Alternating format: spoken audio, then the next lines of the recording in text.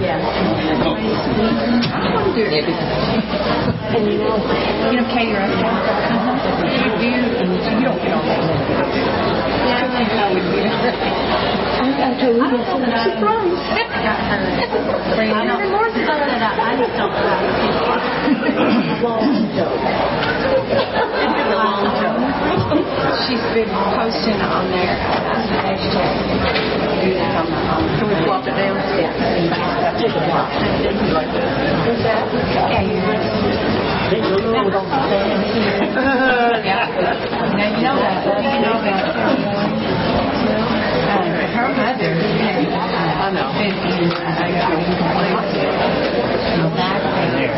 Carolyn and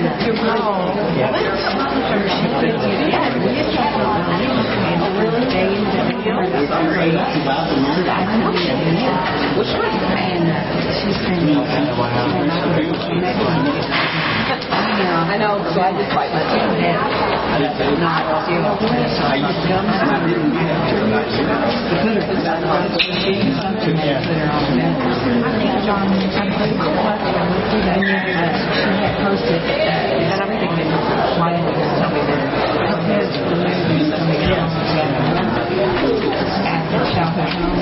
To Brighton, where her brother and sister. Believing that all that walking changes, and it was not the beginning. It's like soccer out. He plays soccer in Chicago. Yeah, I saw some.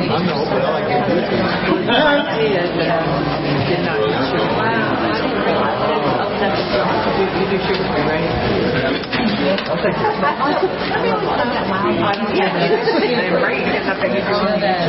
It's straight up. Yes, I would have said it's not Callie, is it good? Well, it's not the. It's good. It's excellent. She brings Alexis out that.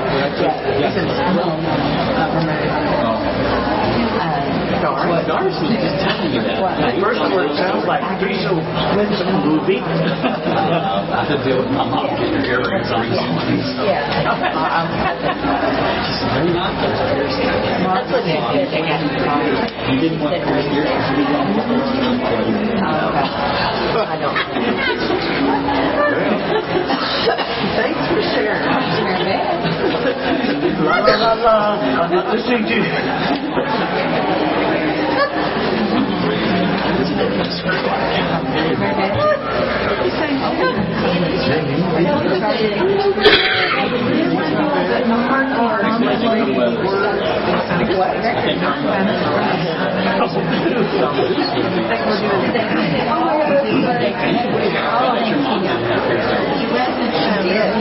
She was an adult. I think we got our ears pierced. We can put down there.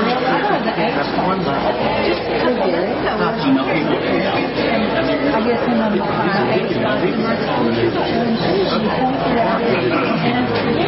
he works at it's always been there, and it had gotten bigger and maybe a little bigger. And so when the doctor asked me, well, no, that's a God, that works. Well, we'll make it work. Good morning. Good morning. Good morning. Good morning. Sorry. Took the way long enough to keep them in. That's why I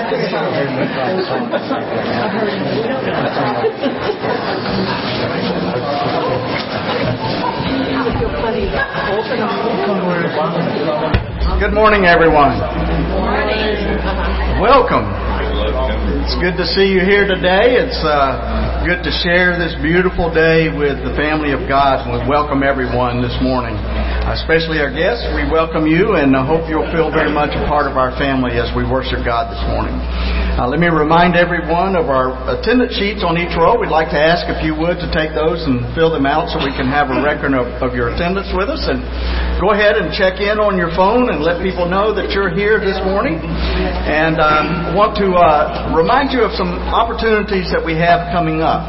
First of all, our Bible study, The Quest, began this past Thursday, and some of you participated in that. And I'm sure you can still get in on that. It will be every Thursday for weeks to come. Also, go ahead and put in your calendar the church picnic. We are going to be having a church picnic out at Audubon State Park on September the 23rd in a few weeks. And so go ahead and put that on your calendar, and we'll look forward to that. And also coming up in October is our Highway 60 yard sale. I know that's just a few weeks away, so go ahead and put that on your calendar. That's on October the 5th and the 6th, a little over a month away. Put it on your calendar to help, and in the meantime, between now and then, bring your stuff in that you'd like to get rid of, and we'll put it up for sale. So thank you for that. It's good to share this time of fellowship and worship with you, and so let us fellowship with one another as we stand and as we greet each other in the name of the Lord.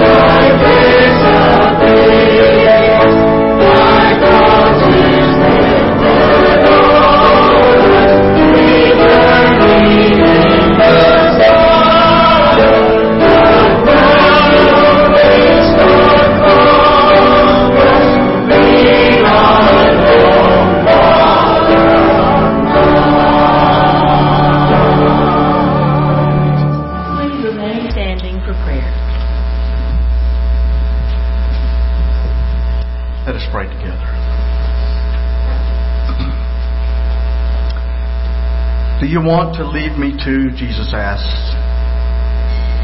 He does not water down his words or change them. Whoever eats my flesh will live forever, he said.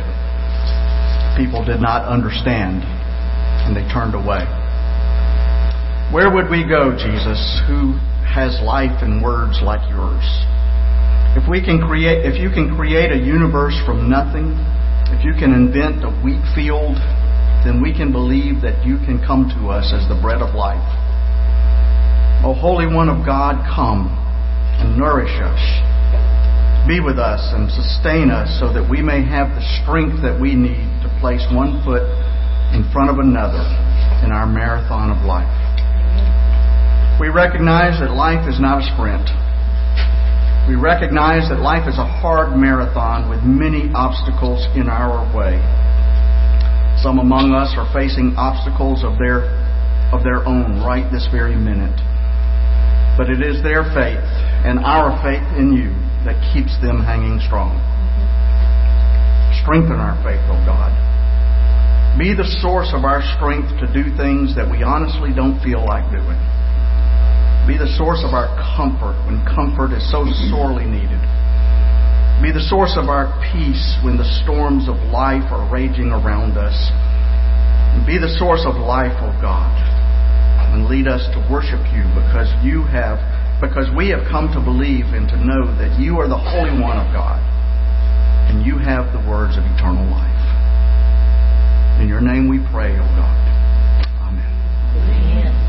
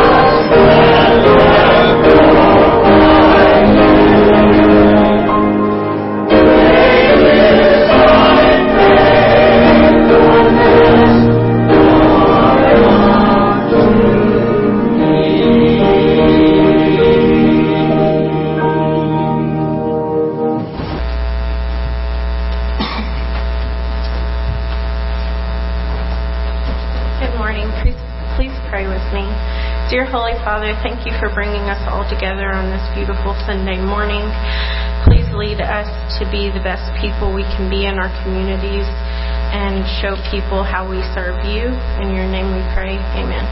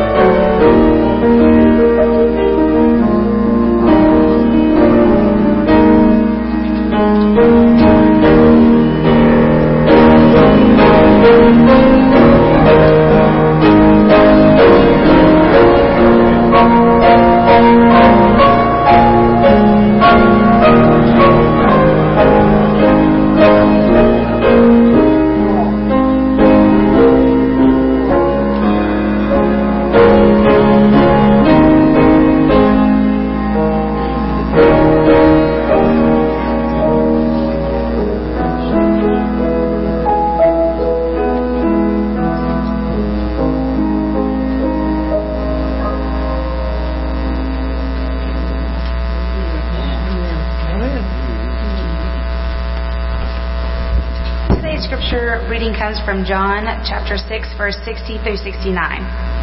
On hearing it, many of his disciples said, "This is a hard teaching. Who can accept it?" Aware that his disciples were grumbling about this, Jesus said to them, "Does this offend you? Then what if you see the Son of Man ascend to where he was before? The Spirit gives life, and the flesh counts for nothing. The words I have spoken to you, they are full of spirit and life. Yet there are some of you who do not believe." For Jesus had known from the beginning which of them did not believe and who would betray him. He went on to say, "This is why I told you that no one can come to me unless the Father has enabled them." From this time, many of his disciples turned back and no longer followed him. "You do not want to leave too, do you?" Jesus asked the 12. Simon Peter answered him, "Lord, to whom shall we go? You have the words of eternal life. We have come to believe and to know that you are the Holy One of God." This is the word of the Lord. Thanks be to God.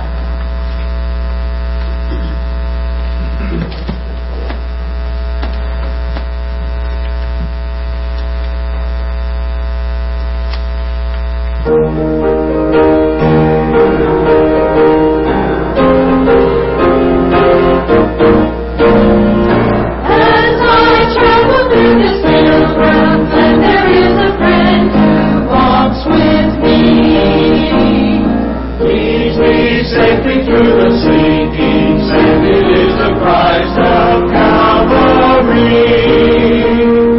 This would be my friend, dear Lord, each day to help me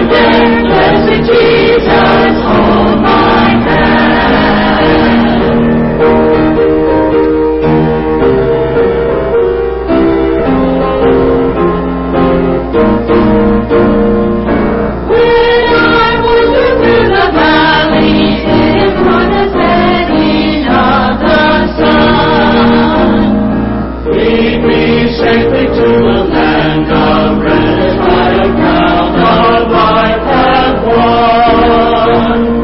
I have proof of faith in thee, dear Lord, that I may reach the golden strand. There's no other friend on whom I can depend. Blessed Jesus, hold my hand. Jesus, hold my hand. Jesus, hold my hand. My hand I need in every hour. Through these lands, through this never land, oh, tell me what I find. Be Lord, oh Lord, come down on me. When I kneel in bed, blessed Jesus, hold my hand. Blessed Jesus, hold my hand.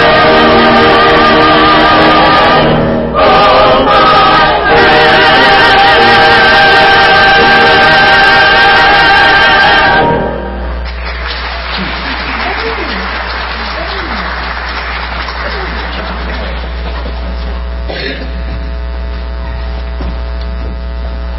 What a happy song.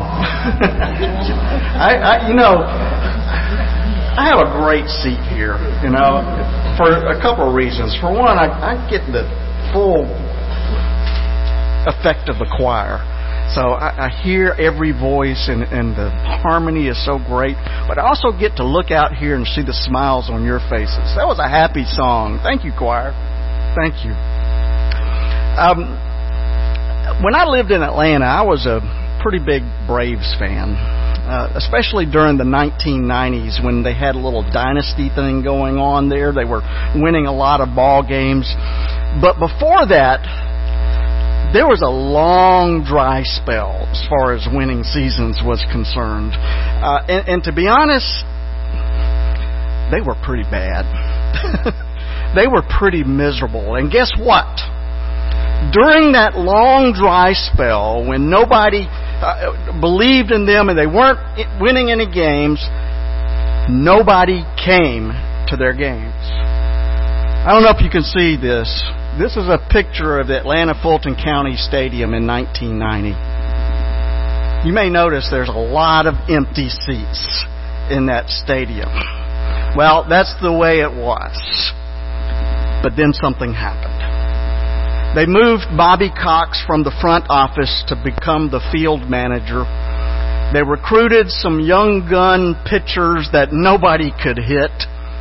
They had some good batters in the lineup, and all of a sudden they started winning ball games. A lot of them. And guess what happened? People started coming to watch them play. You see this one? A little different, isn't it? This is 1991. In 1990, they were in dead last. They were the very worst team in the league. But then in 1991, they went to the World Series.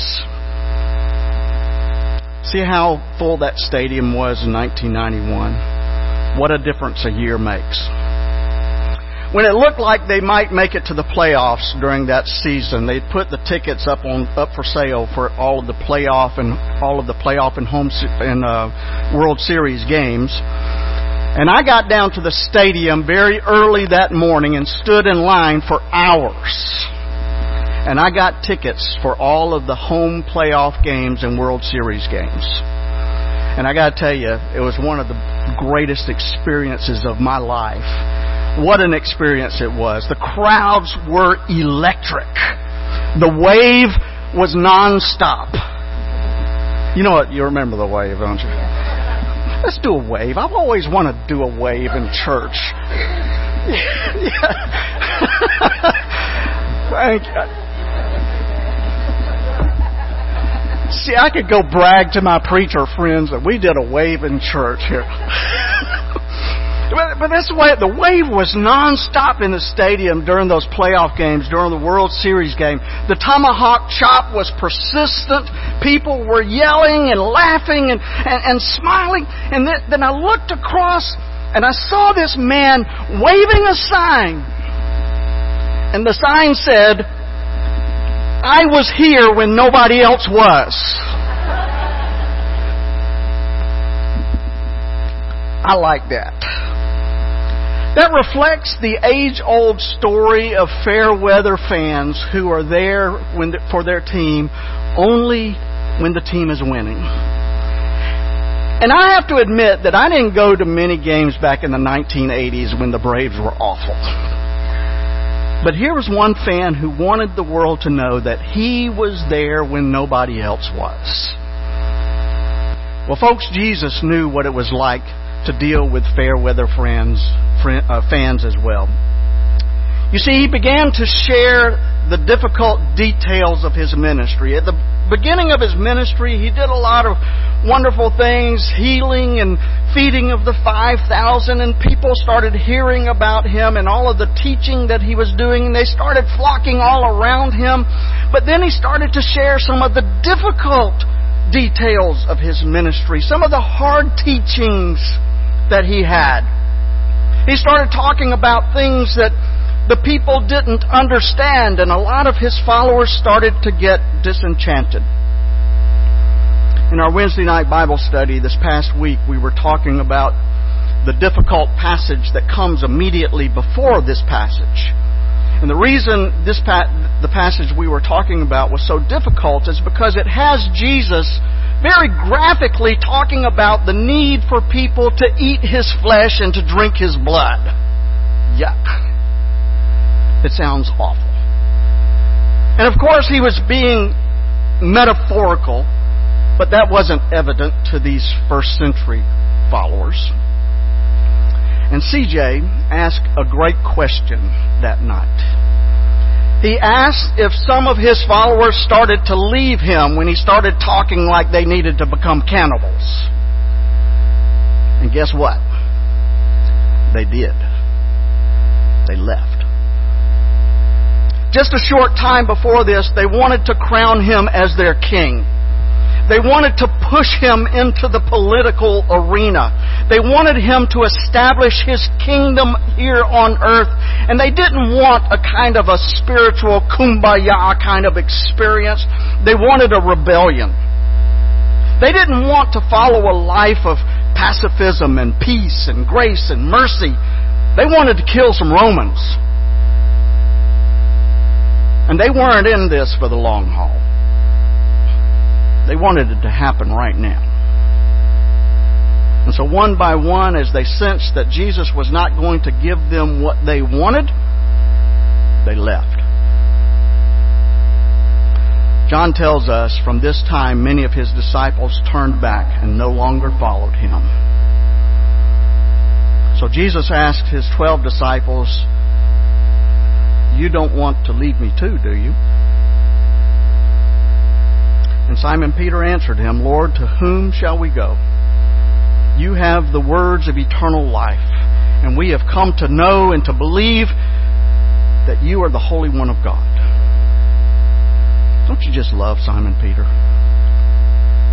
He was often rather impetuous and excitable, and a lot of times if you look into the Gospels, you'll see that he speaks before he thinks.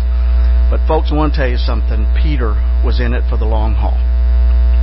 His commitment to Jesus Christ was not a fleeting thing that was dependent upon whether things were going his way or not. He was in it for the long haul. And I'm sure that Peter got discouraged from time to time. After the crucifixion, he was ready to go back to his fishing nets, and we can understand that. I mean, he had invested all of his dreams in this man, Jesus, and now he was dead. And yet still, Peter's ultimate commitment to Jesus Christ never failed. He was in it for the long haul. The reaction of the crowds to some of Jesus' harder teachings reminds me of a a certain late-night television personality many years ago when the great missionary Albert Schweitzer was receiving a lot of attention. This TV personality wanted to get on the bandwagon, the Albert Schweitzer bandwagon, and he told his audience that he'd like to be an Albert Schweitzer, too, if he could commute. And I can appreciate that, because a lot of folks would be willing to go to the mission field if they could commute. It's pretty common with anybody who starts off with good intentions. I've watched boys and girls go through our Sunday school program and never become a part of our youth group. And I've seen members of our youth program graduate from high school and disappear until they've had children of their own. I've watched people bring their children to Sunday school and church and then drift away as their children grow up. And I've seen people who have spent 20 or 30 years in church and they have a disagreement with another member or with the pastor, and they're never seen again. I've seen pastors who, shortly after the honeymoon period is over, they're already looking for greener pastures. What a treasure and what a blessing and what an encouragement are those who are in it for the long haul. You have a very special kind of faith. For you see, life is a marathon. And a marathon is hard. There are a lot of obstacles in the marathon of life. And just because we are Christians, it does not mean that the road is smooth for us. We get cancer. We have heart attacks. We have strokes. We have diabetes and dementia just like everyone else does. We watch family members suffer and sometimes die. We lose our jobs. We grieve the loss of loved ones. And at times like these, we need a faith for the long haul. I was reading recently about the super successful motivational speaker and author Tony Robbins.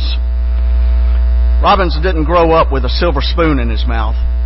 Here's how Robbins describes his growing up years.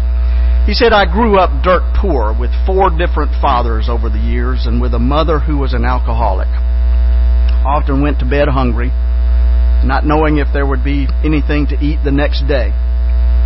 We had so little money that I bought T-shirts for 25 cents at the thrift store and went to high school in Levi cords that were 4 inches too short. To support myself, I worked as a janitor at 2 banks in the middle of the night. And then I caught a bus home and slept for about 4 or 5 hours before dragging myself back to school the next morning. Today," says Robbins, "I am blessed with financial success." That's really an understatement because Robbins is super successful in many areas of his life. But listen to this. That kind of success does not happen overnight. And that kind of success does not happen without a great deal of efforts. And sometimes it doesn't happen for decades, and sometimes it doesn't even happen at all. Because life is a marathon. It's not a sprint, and we're not promised anything. But these kinds of stories are inspiring to us because they remind us that it is possible to take a bad situation in our life and turn it around. Others have done it. And we can too. But we need to remember that life is not a sprint, it's a marathon. And success comes to those who are willing to hang in there, especially when life gets discouraging. I think probably one of the worst things that can happen to some people is that they have too many successes early in life. If that happens to us, we may think that all of life is going to be like that. Everything we touch is going to turn to gold, and everything we do is going to be successful, and everything's going to come easy to us. But that's not the way life is it? If you've been around long enough, you know that life is not like that. Life is hard. It's a marathon. And the great secret in life is not how we begin, but it's how we finish. There are a lot of people that are good starters. Maybe they have talent. Maybe we have enthusiasm. Maybe we start off with a burst of promise, but keeping that up is hard. And that's true of anything that's worthwhile in our lives. It's true in our commitment to Christ. It's true in our commitment to our spouses, our marriage partners. It's true in our commitment to our chosen vocation. It's true of a host of other endeavors in our life. How are we at finishing what we start? Donald Acklin tells about a man several years ago who was stranded on a life raft off of the coast of South Carolina. For 55 hours, Robert Louis Watson clung on to that life raft. But finally he couldn't hold on any longer, and so he slipped off the raft and into the ocean where he drowned. But about 1 hour later, that raft was spotted by the Coast Guard, and his partner, Greg Palmer, who was willing to hold on for a little bit longer, was saved by the Coast Guard. Watson gave up a little too soon. He lost his life. And a lot of people make that same mistake. They give up before the final results are in. Hang in there. Hang in there. Stuart Briscoe gives a great example of the power of endurance. He says that when his kids were coming up, when they were young, he taught them to enjoy running. He liked to run when he was younger, and he taught his children to enjoy running. And then as they got older, he says, they taught him how not to enjoy running. You see, while he could keep a pace ahead of them, it was great, and he really felt good about it. But when they began to haul him out of bed at 6 o'clock in the morning on a frosty morning to go out there to run, he didn't like it so much. And when his daughter signed him up to run a 10,000-meter race, he started to ask, what in the world am I doing? And he asked that question even more when they got to the starting line of that 10K race. There were 24,998 other runners in this contest. And since it was in Milwaukee, some of these people were dressed up like beer bottles. One guy was dressed up like a banana, and another guy was dressed up like a bunch of grapes. And so the gun went off, and everybody was laughing and waving, and the banana was shaking hands with everybody in the crowd. And then it got rather interesting, because after about a quarter of a mile down the road, the banana and the beer bottle were hanging over a garden fence, not looking too well. And after about a mile, there was no more chattering or laughing. After the second mile, the only sound was heavy breathing. And after the fourth mile, it was so quiet you could hear the birds singing. And at 6.2 miles, people were dribbling in one at a time, and not many of them at that. And the moral of the story, says Briscoe, is this. You get all kinds of people goofing off at the beginning, but that doesn't count. To finish counts. And disciples of Jesus Christ keep going on. When the enthusiasm fades and when the passion cools, when the numbers drop off, can you maintain your intensity? That's the mark of a champion. You see, finishing is what faith is all about. And I am so grateful for those of you who are here for the long haul. Some of you have been disciples of Jesus for all of your lives. And you've seen pastors come and go, and you've watched the church grow with all of the excitement that goes with that. And sadly, you've watched it decline. And you've seen the good times and the bad times. And through it all, you've been here. Some of you have had your own personal stumbles through the years. You've gone through times of grief and disappointment in your lives.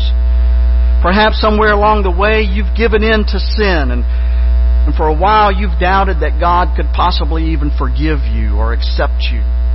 after you've let God down. But still, you've hung in there. Some of you have become disenchanted with the meaningless life that you've been living, and you're beginning to realize that you want to draw closer to God. That's why you're hanging in there now. You're hoping to have a fresh experience of God's grace. And I believe that if you will endure for long enough, it'll happen. It'll happen. John Ortberg tells a story written many years ago called The Happy Hypocrite. I think I've told this story before. The main character in the story is a man named George Lord. And George basically lived a wasted life. It was a life filled with greed and gambling and superficial relationships and broken promises to women, too much alcohol. And one day he was having a lavish meal with his lover when he spotted a beautiful young woman, and it was love at first sight. He desperately wanted to marry this girl, but she had vowed to only marry the man with the face of a saint.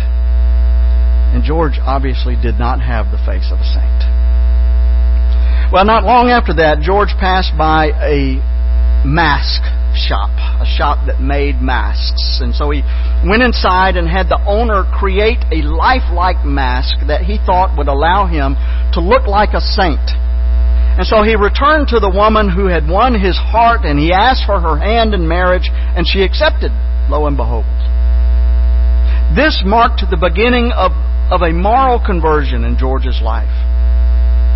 You see, after he married this woman, he donated much of his money to the poor. He repaid everyone he had cheated. He treated kindly the people whom he had never even noticed before. In other words, he started to live the life of a saint. Well, sometime later, his old lover saw him and wanted to unmask him in front of his wife. She wanted to make him look bad. And so a struggle ensued, and the mask was ripped from his face and tossed to the ground, and the old lover is laughing in triumph. And he turns to face his wife. But when he did, he was shocked by her reaction. She asked, "Why did you have a mask created that looks exactly like your own face?" It seems that while he sought to live the life of a saint, there was some unknown power at work in his life, and he had grown into his face. Maybe there's someone here who is hoping to grow into the face that you've been showing to the world. Well, let me tell you something. Faith is hanging in there. Faith is hanging in there when the day looks dark. Faith is hanging in there when the options seem to be limited. Because you know that somehow God is still at work in your life. And so you have decided that by the grace of God, you're in it for the long haul. You have placed your life in the hands of God, and you are saying, along with Simon Peter, "Lord, to whom shall we turn? To whom shall we go? You have the words of eternal life, and we have come to believe and to know that you are the Holy One of God." That's what faith is all about. Life is a marathon. It's not how you start, it's how you finish. And faith has to do with both having a great race and also having an even greater finish. The writer of Revelation put God's promise to us about finishing the race like this. He said, "Be faithful even to the point of death, and I will give you life as your victor's crown." That's faith for the long haul. It is the faith of a marathoner. So don't give up. Don't give in when the life throws obstacles in your way. Don't give up. Leap over them Run around them. Push through them. Keep running. Finish well. And keep the faith. That's the faith of a marathoner. Hang in there. God is with you every step. Amen.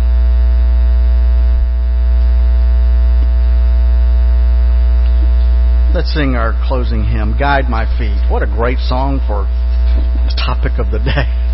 Guide my feet, O God. And that is our prayer, that God would guide our feet, whether we're running, whether we're walking, whether we're slogging through the difficulties of life. Guide our feet, O God.